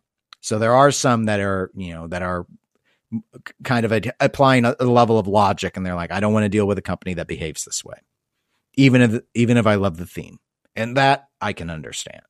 So anyway, it's tragic, but that's the status as we know it involving The Big Lebowski. Let's go ahead and hit the last pinball topic while we're still fired up and I'm frothing at the mouth in rage. And that would be Magic Girl. I guess you could maybe say that this is a positive or maybe say that this is a negative. I think there are no positives that come out of the Sidware debacle. I think the only positives that could come out of this at this point make you feel the same way the positives the doctor tells you about. I will be more generous than that. For I am kind. I am kind. I will say that for those people who had put in purchase money for Magic Girl, getting something is better than possibly getting nothing. So at least they have something. Not everyone came out a winner. You could actually argue everyone came out a loser, but there was a chance that nothing would ever be recovered ever, period. And at least some people got something out of it. So in terms of at least achieving something, that's a form of progress. But let's go ahead and dive into why we don't think that it's particularly great progress. Oh gosh, there's been so much, and I've really, really, really been working hard to try and keep up with all of this. But this trying to keep up with Magic Girl is what got me to spend an extended period of time on Pinside for the last week or so, which is why the doctor came back and told me I was positive with something terrible because of it. No, I'm just, it's so terrible. The threads are terrible. Things are flying around. There's comments being made that, 6 hours later are proven to be untrue, but 2 days later people are still repeating them. It's insane. It's insane. Yeah, that's the one word that probably describes this the best. Let's go ahead before we discuss and just try and encapsulate it as best we can. This is what I believe we know. That John Papaduke, or J-Pop as we commonly call him, has completed building a bunch of Magic Girls. And by a bunch, I believe the number is somewhere on the order of 19 to 25. I have read that there are 19 confirmed completed machines and up to 25 actual finished play fields. So those have been built and those machines have been shipped out or picked up by the customers. The games do not seem to play right. I have seen video footage of the games going. They flip, they light up, there is some code that is operating on them. However, it looks like there are also a number of mechanisms that either are never put in or not connected, or they are connected and they're not actually coded to work right. And so the game does not operate in all the ways that it seems to need to operate. However, it does score and play to a degree. So it is actually operational as a pinball machine to a degree. It's just not very deep. Beyond that, I don't know if there's anything else to say in terms of details. I've seen a number of these machines listed in an attempt to sell them right off the bat, especially once the rumors started coming out that the game didn't play well and wasn't coded right. The asking prices tend to be pretty high, and I've even seen a few want ads listed on Pinside. I have no idea if they're legitimate or people are just trolling or what, but I've seen a few videos that someone has taken, and I think you listened to one of the pinball podcasts that has someone who has obtained one of the machines, and I do not. So you may have some additional information beyond that, but I think it's the person. I think that's the one in the same who's doing the podcast and is doing the videos I've seen. The videos were shared on. Yeah, that's everything I've seen. I haven't seen all the videos, but I've seen some of them where the Chris, who was the guy with the machine, was doing some tests to, testing switches, testing shots, doing that. Like the ramp shots and such, they are makeable from the flippers. And there was initial speculation that it was completely unmakeable because the videos that were coming out from J-Pop didn't ever have those made, but it is makeable. I don't think the game flows particularly well, but, there were some spots where the ball might get hung up and such. But I don't really think much of that matters when we're talking about essentially 19 machines. Yeah, it's not like it's something that there's hundreds of them out there that need to be made to work 100% correctly.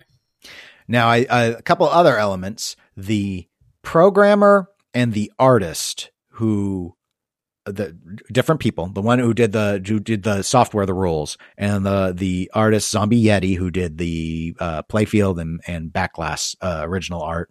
They were told that they would receive machines as part of their compensation for working on the project. They are not getting machines, is what I have heard. That they were not contacted as one of the 19. So it's just the paid customers who are getting the machines, is my understanding. And so that has not been made whole. None of the outstanding bills have been made whole. So the software programmer had also came onto Pinside and indicated not only was he owed a machine, he was also owed $11,000 in back pay, which he has not received. So those elements are still outstanding. And obviously the issues of Raza and Alice in Wonderland remain an enigma. There was someone who I believe is involved on the Houdini project for American Pinball who came onto the thread, made very clear, as did an announcement from American Pinball, that John Papaduke's Zidware Magic Girl machine, he was given space and materials to put the machines together. He is not working it's not an American Pinball machine. Any issues or complaints or concerns have to go to him, not to them. And he is not, as they also made very clear, he is not at all involved with the Houdini project anymore. They kept the name, they kept the theme Houdini. Other than that, they pitched his design and have started from the ground up, which we had mentioned was indicated in prior podcasts. So yeah, as near as I can tell, American Pinball, I think they've kind of tried to salvage, and I'm going to give them credit. I think they've done pretty much the best that they could do. Given I've been pretty impressed with how deep their hole was, how many bodies they managed to pile under themselves to lift themselves up. Right. It looks to me that they basically, these are, we don't know. These are all assumptions. My assumption is that American Pinball ate the bill for getting these Magic Girls constructed. They told John Papaduke, we'll get you the boards, we'll get you all the equipment, the cabinets, you put it all together. It's your thing. We're not helping you. He was, it was indicated online, was expressly told he could not come over to the Houdini side of the factory. He could not be involved. They did not want him there.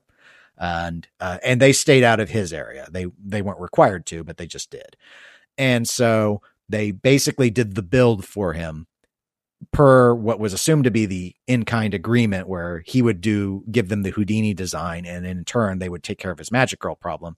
Now they basically have to do Houdini by themselves, bringing in Jill Balser and such. But they went ahead and they followed through on the Magic Girl thing because they had made public statements that they were going to be doing that once all the legal and administrative stuff was hammered out, so they knew they wouldn't be in trouble for doing it. So other than my thought that they should have dropped even the theme as Houdini and completely made it clear that they had a fresh break, full kudos to them. I think this was probably the best step that they could do to salvage their reputation. And I think a lot of people will look past the relationship with J-pop and probably consider Houdini with fresh eyes and not hold stigma over them. So as a business move, I think it was pretty smart. Yeah, it was the best they could do. They managed to step into it and give themselves a very hard footing to start with. And I think that this is the best that they could hope for to try and redeem themselves and bring themselves up to speed. Yeah. I'd say probably the only real negatives I know of, beyond that there may be some people that will not be able to forgive them for getting into bed with J-pop on pinball projects and overlooking all of the drama that was already going on and just be like, no, we're not forgiving that. There may be some like that. The other risk would be if people get a lot of views of Magic Girl, which is pretty low given the number of counts, but between the videos and stuff, and think that they don't have good build quality. If that rubs off and be like, well, American Pinball put the parts together and this looks like trash. I think that risk is low personally. I think it was a risk that they had to take, but yeah, I think that's something that had to have been done. I mean, I've heard reports that the plastics are very thin on the machine, which is of course going to give you concerns about breakage. And I've heard concerns about some of the other just manufacturing stuff on it, but I don't know how much of that was, them and how much of that was just how the game was designed and how much of it was just because you're trying to put it together with as little money spent as possible because of what it's going to end up being. Right. I saw some people were zooming in on some of the photos and saying some of the parts were clearly 3D printed because of how the plastics were put together, and rather than like injection molding or something. So there were concerns about fragility. But that may have been, that could just be, that's what they needed to do to make the weird custom stuff that he wanted, and they weren't going to go that route for their stuff. Yeah. So, I've heard some initial reports too that, like the playfield and art and stuff doesn't seem to be silk screened on. I've heard reports that it is not the highest, it's not the highest DPI on the art. You can see some almost pixelation type stuff in some of the art. Not having seen one in person, again, this is all just what I've read and heard, and there's been so many things bouncing around, because when the game first dropped, the initial reports was that there was no code except for the novice mode, but that's been proven that there is. You just have to, you can change it when you start the game. So. Right. It's like, I took it as kind of like having to choose your advanced mode for Game of Thrones if you didn't want to have to play Stark. Yeah. So, I mean, there's a lot of things where it's just like, okay, how much of this is real, how much of it isn't real? But I've heard enough reports about the plastics and like how some of the art looks a little bit lower quality than you would expect, and how it wasn't silk screened and stuff makes you wonder. Yeah, I'd say, given what I've seen so far, it definitely has some rudimentary code to it. I think the biggest thing, aside from some of the aesthetics that you've noted and concerns about the quality of some of the materials, like the thinness on the plastics, is that it looks like a number of the mechs are not functional, either that they aren't there at all, or they didn't have a chance for the rules to be coded into them. Like there are spots for certain magnets that don't seem to have magnets, or the magnets aren't working, or there was clearly going to be something like a magnet and then they put something else instead, like just a cover. And some of this it's been rough because I haven't seen a video yet by a proper tech who's gone in and knows all this stuff. But But looking at what there's been a good quantity of video at this point. So a lot of people are able to tell that some of these things, they're not even wired. You've got spots on the boards that, there were some underneath the playfield video, and there are plenty of spots on the boards to control things, but there are no wires connecting them. So they don't work because there ain't any wire. You got to have a wire. This ain't Wi-Fi. So, there are a lot of theories. Here is my theory, and I think it is in no way particularly unique and is likely the most common theory. This was done to try and mitigate the ongoing lawsuit by showing that the machines were produced and thus staving J-Pop getting into additional legal trouble. He'll be able to claim that Raza and Alice in Wonderland are just on the horizon now. See, look, he was just behind schedule. He got the Magic Girls done. I think you're right. I think that's exactly what this is. I think that's the reason that this stuff happened, that it got finished, is that it is all about getting the lawyers. It's all something is to help him out on the legal front. And there are some who, not many, but there are some that seem to be indicating that they think that they may actually be buying into this, in the sense that, but he did get Magic Girl done, so maybe he can get Raza done. I don't see how anyone can think this. And this is the problem with hope that I mentioned earlier, and seeing little things like this. First off, do you even want a Raza machine if it is of the quality and completion that Magic Girl is? It doesn't matter, because it's not going to happen. So set that aside. Here is the thing. Magic Girl had, per our speculation, which granted could be wrong, you basically had almost an angel investor. You had American Pinball come in and subsidize the construction of these things. They're not going to do that for Raza. For one, J-Pop's name is poison to them. They don't want anything to do with him at this point. I can't imagine them bringing him on as a designer now. It wasn't worth the headache. They got Joel Balser. Why not use a reputable pinball designer that no one's mad at? So just do that. And if they're successful and able to stay in business, they don't need him anymore. Remember, the whole thought was J-Pop was being brought in to be like the shock and awe. Hey, look, they've got the master himself of Theater of Magic and Tales of the Arabian Nights. 3 of the top 20 Pinside ranked games are Papaduke games. They don't need that once they're established. Yeah, once they're established, that's going to be... Again, I mean, we said from the beginning we thought this was a bigger hit on them than a help. And I fully believe that they didn't know what they were getting into. No. I think it's pretty obvious. It's shocking that they didn't know. I still remain shocked. But if there are, people not in the pinball industry, I mean, it seems like they just didn't do very good diligence, maybe I think one of them knew John, so they, maybe got kind of seduced by him, because he's very convincing to people when they talk to him. I don't know, but all right. So that's the main thing. The other thing is Raza ain't no 19 machines. Well, I think it's over 100. I think so.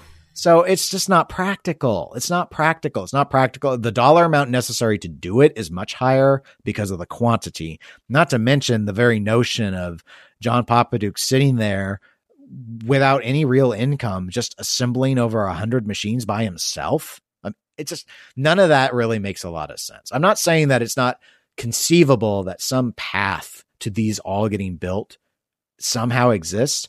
I don't understand why anyone would want to wait that long and accept that as a viable piece of relief. I mean, of the people who are getting Magic Girl, how many of them want what this is, and how many of them would rather have had their $16,000 back? I'm sure most of them would have probably rather had their money back, 4 years ago or 3 years ago or whatever it was. Oh, sure. Yeah, I get it that there's something, and there's still people who look at it and say, oh, it's so beautiful, but it's so beautiful. I'm like, so what? I don't understand. Tony, help me. I don't understand. I can't buy a print from Zombie Yeti. He's the artist, not John Papaduke. Buy his work. It's all, you can get stuff like that a lot less than this machine is. It'll take him a lot less room. Yeah, it's like, I mean, I get it that some people love that pinball looks artistic, and I know that I'm one of the people that care less about the art on the pin versus pretty much everything else. But I'd rather have a good looking pin rather than an ugly pin. And the industry is moving in response to those demands from collectors, so it's a very good thing. But it just irks me, and it shouldn't, I guess, because I'm not the artist. I wasn't in on any of these pins, but it's like, that's not John Papaduke. John Papaduke just has good taste in art. That's, I think, all we know. He's not the artist. The artist didn't get paid, or he didn't get his machine. And it gets so frustrating to me because on occasion I've seen, and this even came up in the thread at one point, but it seems some people act like John Papaduke discovered Zombie Yeti, which I think is incredibly insulting to Zombie as an artist, and gives John Papaduke way too much credit. Yeah, the guy was already an established artist, and he wanted to work on pinball.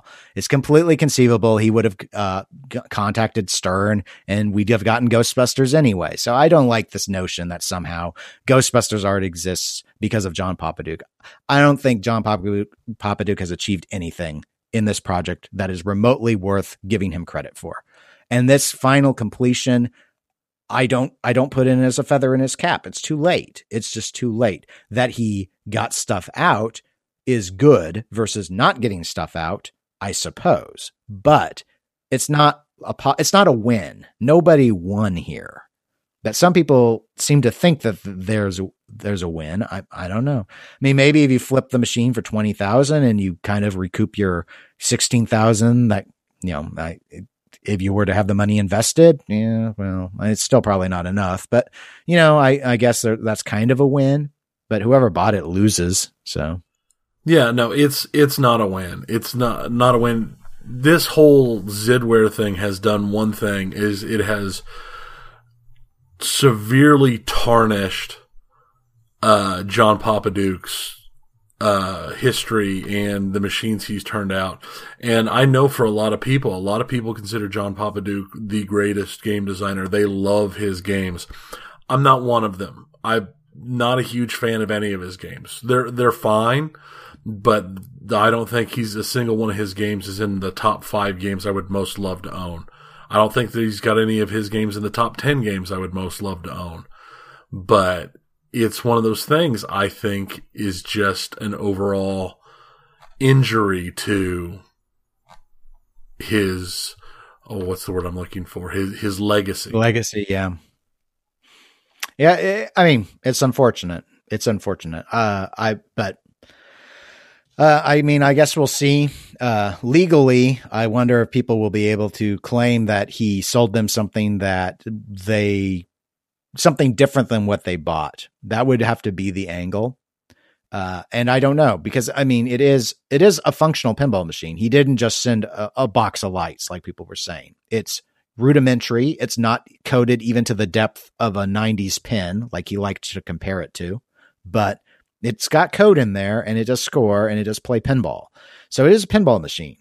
I imagine the lawsuits regarding Alice in Wonderland and Raza will continue to move forward. Some of these parties who were bringing suit had money in on all 3, and they still have grounds on the other 2. Yeah. Now, whether or not this completion will allow him to successfully argue to the court that the others are just a little bit further off because he finally got one done, I'm skeptical, but I don't know. I don't know how convincing that will be, given this was the lowest numbered run and it was so far behind. I don't know if people will be like, oh, okay, well, everything's just 5 years behind now, so in a decade it'll be fine. The idea that people would ever even accept the idea of a game being 10 years late boggles my mind. But I think some would, sadly. There would be some. I think there would be some that would accept that. But, I mean, you're looking at, for 19 games took 5 years to build 19 games, so that's going to be what? 25 years to build 100 Razas? Something like, is that what you're expecting? Yeah, 25, I'll be dead. 26 years? I'm going to be dead by then from the stress of talking about this. Well, here's the thing is this stuff, has all blown up on all of this, not just Magic Girl, Lebowski, Skip B, the whole Alien thing that started rolling, all this stuff blew up huge in the last several months. Call it 6 months for when stuff started, when the American Pinball first started hitting. I almost called them American Girls because my girls have so many American Girl dolls, and man, that would just be a totally different problem. American Girl Pinball made by American Girl Pinball. Oh man, it cost even more than a pinball machine. A normal pinball machine. If you can get a pinball machine it cost for $10,000, as much as an American Girl doll. If it was American Girl pinball, man, that'd be a $30,000 machine right there. Mm-hmm. But I mean, it's one of those things. I mean, this whole bit of news insanity that has been running for the last, 5-6 months in pinball, I like to hope, I like to think that we're starting to smooth out. I mean, look at all the good things that are coming. I mean, pinball's popularity is still going up. There are still more people. Every time we go to a tournament, there's more people there. The tournaments or the conventions are getting more and more people going to them. More and more people are buying machines from reputable sellers. You see, I'm starting to see machines, less and less machines on like Craigslist and this and that, and the ones that do go up are going so fast anymore, even if their prices are way higher than they were a couple of years ago. People are buying these machines. The hobby is in a growth stage. There are a lot of good things going on. P3 is entering production. We're getting new game announcements from all of the big people who have actually successfully put out machines, even though several of them have had some issues. And I think that, let me go back from think. I hope that what we're seeing here are the death throes of that dark period of boutique, pre-order, and just utter destruction of the hobby. I think we're seeing these last problems. I'm hoping we're seeing these last problems dropping away as we move forward. I'm hoping P3 doesn't have any of these issues as they pull forward. I'm hoping to see Dialed In drop very quickly into full production, and hopefully Jersey Jack gets another machine announced and dropped into production faster. I can't wait to see the next things coming from Stern. I can't wait to see the next things coming from Spooky. I mean, the hobby as a whole is moving up. It's just these anchors of these old things that are pulling us down, and I honestly think they're starting to fall away. I think with Magic Girl done, things are going to drop, and I think you're not getting your Alice in Wonderland or Raza. It's not happening, and I honestly can't see them getting any money back either. I think that is something that's destroyed, but we'll see. Maybe something will happen. Skip B's work is going through the law. I mean, they're grabbing stuff. They're getting money. Are those people going to get all their money back? There's no way they're getting all their money back, but hopefully a lot of them will get some of their money back. And hopefully the Lebowski thing gets figured out and everything settles down there, and Alien Pinball shipping, and hopefully it'll keep shipping. And will Highway survive? We don't know, but I think things as a whole are moving up, but it's just been so dark these last few months from these old holdover problems that it makes the hobby look worse than it really is right now. That is a very optimistic stance, but I hope you're right. Yeah, nobody tell my wife I'm being optimistic on something. She'd call you a liar. Mm-hmm. Well, I think we actually have finally plowed our way through this pinball segment. And I think so. We don't have tabletop today, but we do have a few video game items that we wanted to hit on. So let's go ahead and hop on over to video games. First one I kind of wanted to talk about, but not too much, was a couple weeks ago, Activision. They had a shareholder meeting. Call of Duty came up. They were disappointed in Call of Duty Infinite Warfare's reception by fans, and they indicated a desire to go back to roots. I think that's interesting. The thing is, I wasn't sure what go back to roots meant. So I kind of wanted to ask you, Tony, what do you think it means? Do you think that means going all the way back to the beginning of Call of Duty and basically doing World War II? Or do you think it means going back to Call of Duty 4 Modern Warfare and doing a Modern Warfare style thing, not this near future or future sort of soldier stuff that they've sort of skewed towards lately? Or do you somehow possible? I don't see how this is possible, but you might. Or does it maybe mean something different than what I'm interpreting as go back to roots? I think that you're probably right. I would personally like it to be a return to World War II.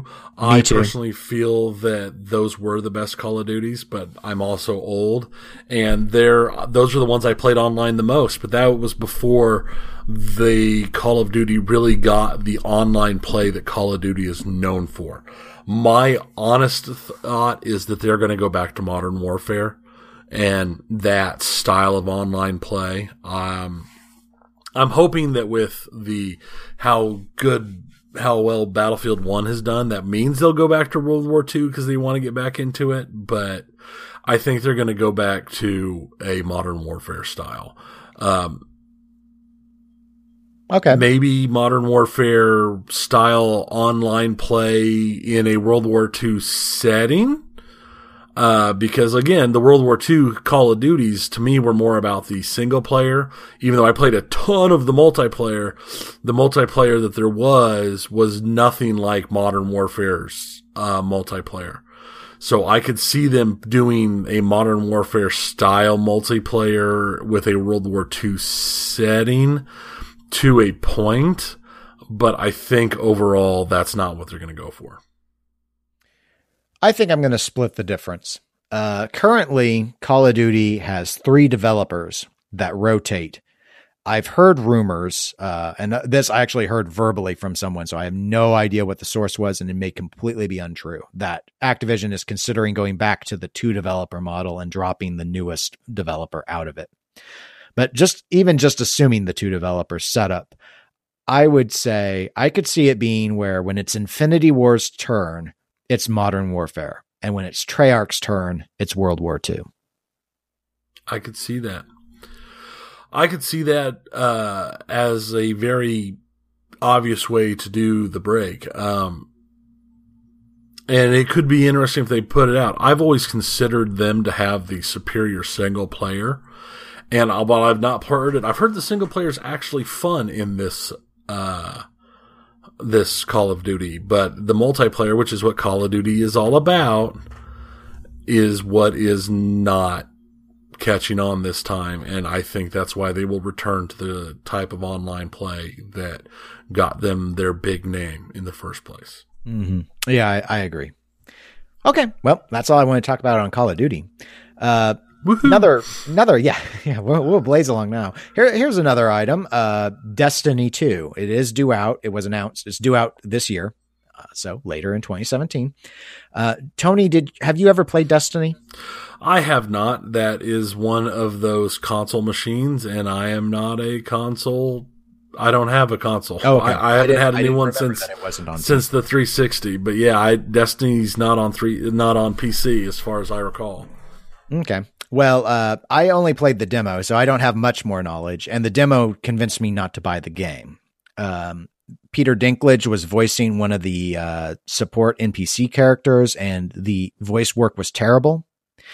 And the game plot didn't really make much sense to me. I have heard that the game with a major DLC release got very, very good in terms of the online play and such. However, Destiny has always sort of suffered from having a story that didn't make a whole lot of sense or people really care about too much, which is interesting because the world building that was done by Bungie and Halo is sort of what they're renowned for. So, and it's why Halo's still as big as it is. That world building, that's what got people. It's what made people care about it. Yes. But Destiny, due to they've been doing that sort of living game concept where they constantly are releasing new packs and stuff and just sort of keeping the game going. And this will be their kind of hard set to a new actual title that you have to purchase. They have been very successful in keeping people playing, more so I'd say than other games that have kind of modeled themselves on this, like The Division. Tom Clancy's The Division, I think, had that intent and didn't really pan out. No, it didn't. But this one has. So anyway, some of our listeners may be Destiny fans. Just FYI, you probably already know because this was announced about 2 weeks ago, but it is coming. And there is high hopes that this will actually address some of the flaws that they weren't able to fix in the DLC. However, we haven't seen anything yet, so that remains an enigma. Last video game topic. Tony, you've got something that I know nothing about that you get to bring up. Yeah, this last video game topic is about video games, but it's also a kind of about a favorite bugaboo of ours and one that we just talked about in pinball, pre-ordering, and is even though it should have been called this, but we didn't, it's crowdfunding. Pillars of Eternity was put out a few years ago by Obsidian.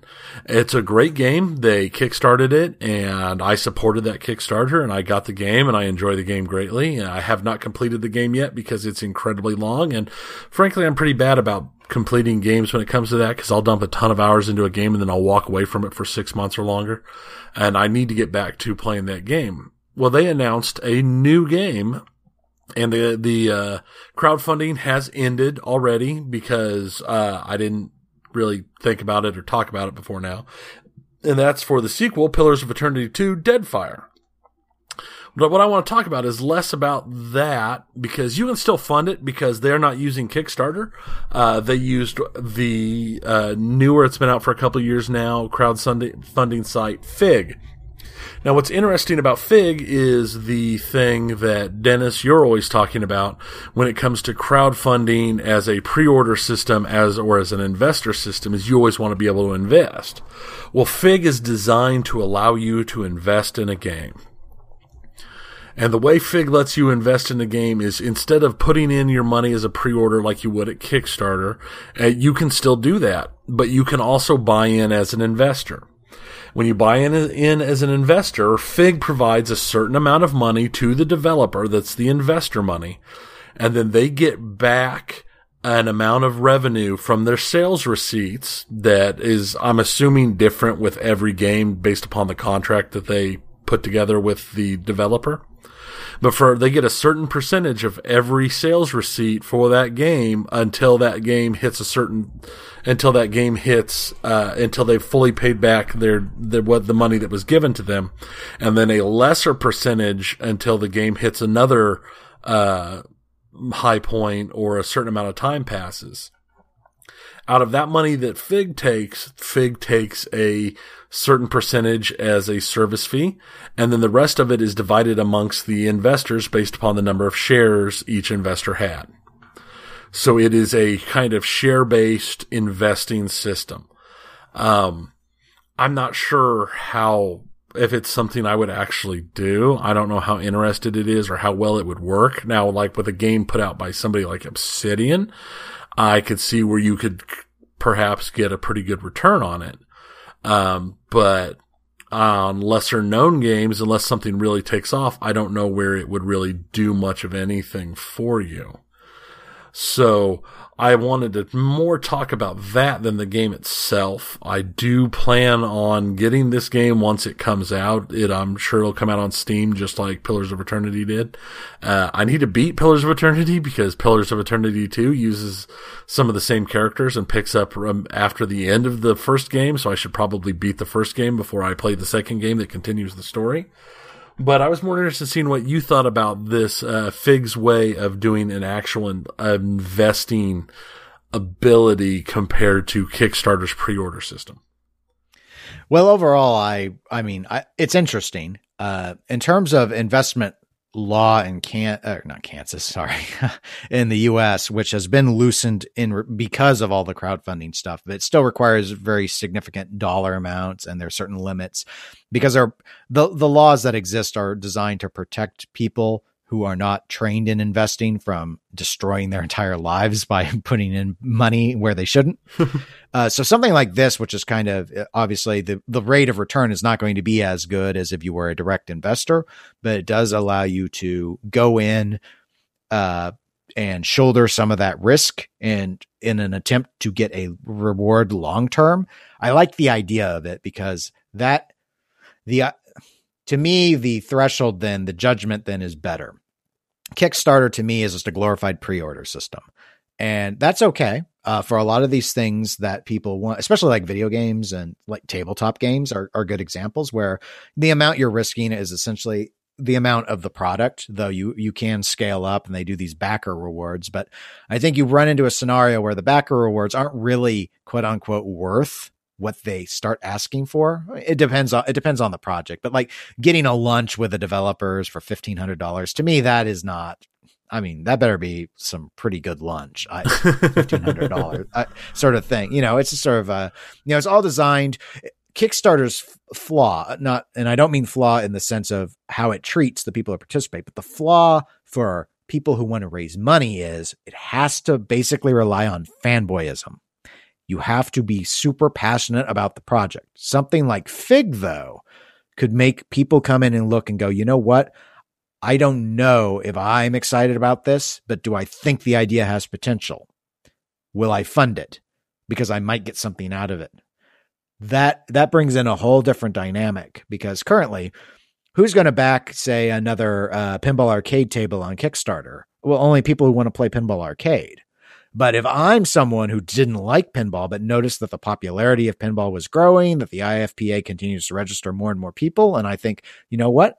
Folks are going to want to play these games digitally to practice and learn rules and stuff. I better start funding some stuff because I might get a return on it, but I'm not going to go out and start my own, virtual pinball company. I could see that. So, and that's where I think the potential is. Projects that might not actually get funding on Kickstarter could have a better shot at Fig, because people know that they might get something other than the product out of it. They might actually get a reward. And now, how the contracts are and what those thresholds need to be, project to project, are people going to be fully aware? That's where the question would be, is like, will they look and they'll go, oh, this isn't an Obsidian game. This is someone else. This is really niche. What's the threshold? How much do they have to do? I mean, if it's a small enough budget and stuff, maybe it just needs to sell, in the tens of thousands, and you start seeing a return, not millions of copies. But that becomes a challenge to convince people that it's a good investment. But that really falls on the companies. And that's something I think they need to be doing, that I'm afraid that on Kickstarter, a lot of times they don't have to. They don't have to really make it clear that they're going to pull this off or that their numbers are realistic. Just has to look seductive enough that, people will go in and try and do it. And sometimes it works and sometimes it doesn't, but it's not a big deal because it was a small product. And then sometimes it's things like the ultimate cheap 3D printer that just don't happen. Yeah. Well, it's like in the Kickstarter I got burned on, Robotech. I got less than half of the stuff I was supposed to get because that's all that came out in Wave 1. And they're still talking now, years later, about Wave 2. And they put out like 4 things last year saying, oh, Wave 2's coming, Wave 2's coming, Wave 2's coming. And their answers last year were all that it was coming next year, which is this year. And then this year they've been putting out, there's been a lot of drama that I'm not going to get into, but they've been putting out, including stuff talking about, oh, Wave 2, we're still working on it, and we're looking at this, and we're looking at that, and we're hoping to get it out, next year. And it's like, well, that's what you said last year. And that all these problems you keep talking about having, you've been having the same problem for 2 years. And the problem isn't like, oh, we're having problems getting this built. It's like, oh, we're still waiting for quotes from manufacturing companies type stuff. And it's, or we're wanting to redesign this. Well, have you redesigned it? Well, no, because we're waiting for quotes. It's like, okay, well, that you can't keep having the same problem for 2 years and tell us it's coming. I mean, it's something that most of the people who follow it, myself included, consider it a dead project. I still read the updates when they put out the various things and tell me what it is, but it isn't something that I actually believe I'm ever going to get the rest of. It is my failure. Maybe the next episode, if we don't have a whole slew of pinball news, you can go through the details of that, because it actually sounds really interesting. But failure always is. It is a failure. I might go ahead and I'll have to go through. There's a lot of stuff, and I'll have to go through and build everything up for the issues, but if not for the next one, I will put it together for something here in the future. It's not like it's going to magically come out before I get around to putting something together. Let's put it that way. Okay. No risk. All right. And for those interested in Deadfire or wanting to see the Fig system, Tony has a link in the show notes for you to follow. Yeah. And Fig seems to, unlike Kickstarter, the way Fig does things, Fig only does one, game at a time. That's it. Oh, that's interesting. So you don't go and do, it's not like, oh, I'm going to go look at the 40 or 50 different things and see what I'm going to follow. They do one thing at a time, one project at a time. That's actually, I think that's pretty positive because that tells me that company, and it may be to, help justify their share of what they get, is trying to vet things very aggressively. So yeah. I think that's good. At least up front, that's good. Over time, I would expect that maybe they would expand it a little bit, but if they're actually doing a lot of the due diligence to protect the investors, that because they're the primary investor, essentially, that's a positive because I don't think that really happens on Kickstarter. No, it doesn't. Kickstarter has created rules and they've done this and that to try and get people's money back when stuff gets messed up or failed and this and that, but they are still all about doing mass amounts of stuff. I mean, I don't even know how many things are on Kickstarter right now. It wouldn't surprise me if there's, 1,000 projects on Kickstarter right now. I don't even know if there's a way to find out how many projects there are on Kickstarter right now. Yeah, there's got to be hundreds and hundreds of projects. And the thing is Fig is all about, as far as I've seen every time I've looked at it, is all about video gaming, where everything in Kickstarter has, books and tabletop and video games and movies and public art and food, and they've got everything. So it's just they're two different things, and I haven't done anything on Fig yet, but I'm kind of liking the more I read about them, the way they do things. Awesome. Well, we finally reached the end of our very, very long episode. Yes. It's not E3 long though, so it's okay. No, but it's still very long, and that's part of the reason there was no tabletop this time around, was making sure we can get this, because we knew it was going to be bad thanks to the insanity in pinball.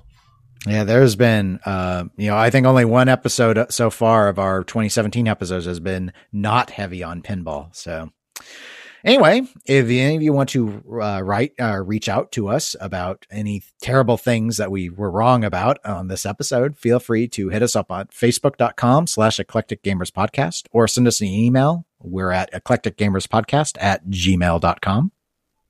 We're available on Twitter and Instagram as eclectic_gamers. We're available on Twitch as eclectic_gamers, though I haven't done anything yet because stuff kind of fell apart for me this week with, like kids and work and stuff. So I didn't get a chance to do the stuff I was supposed to. It's still in the works.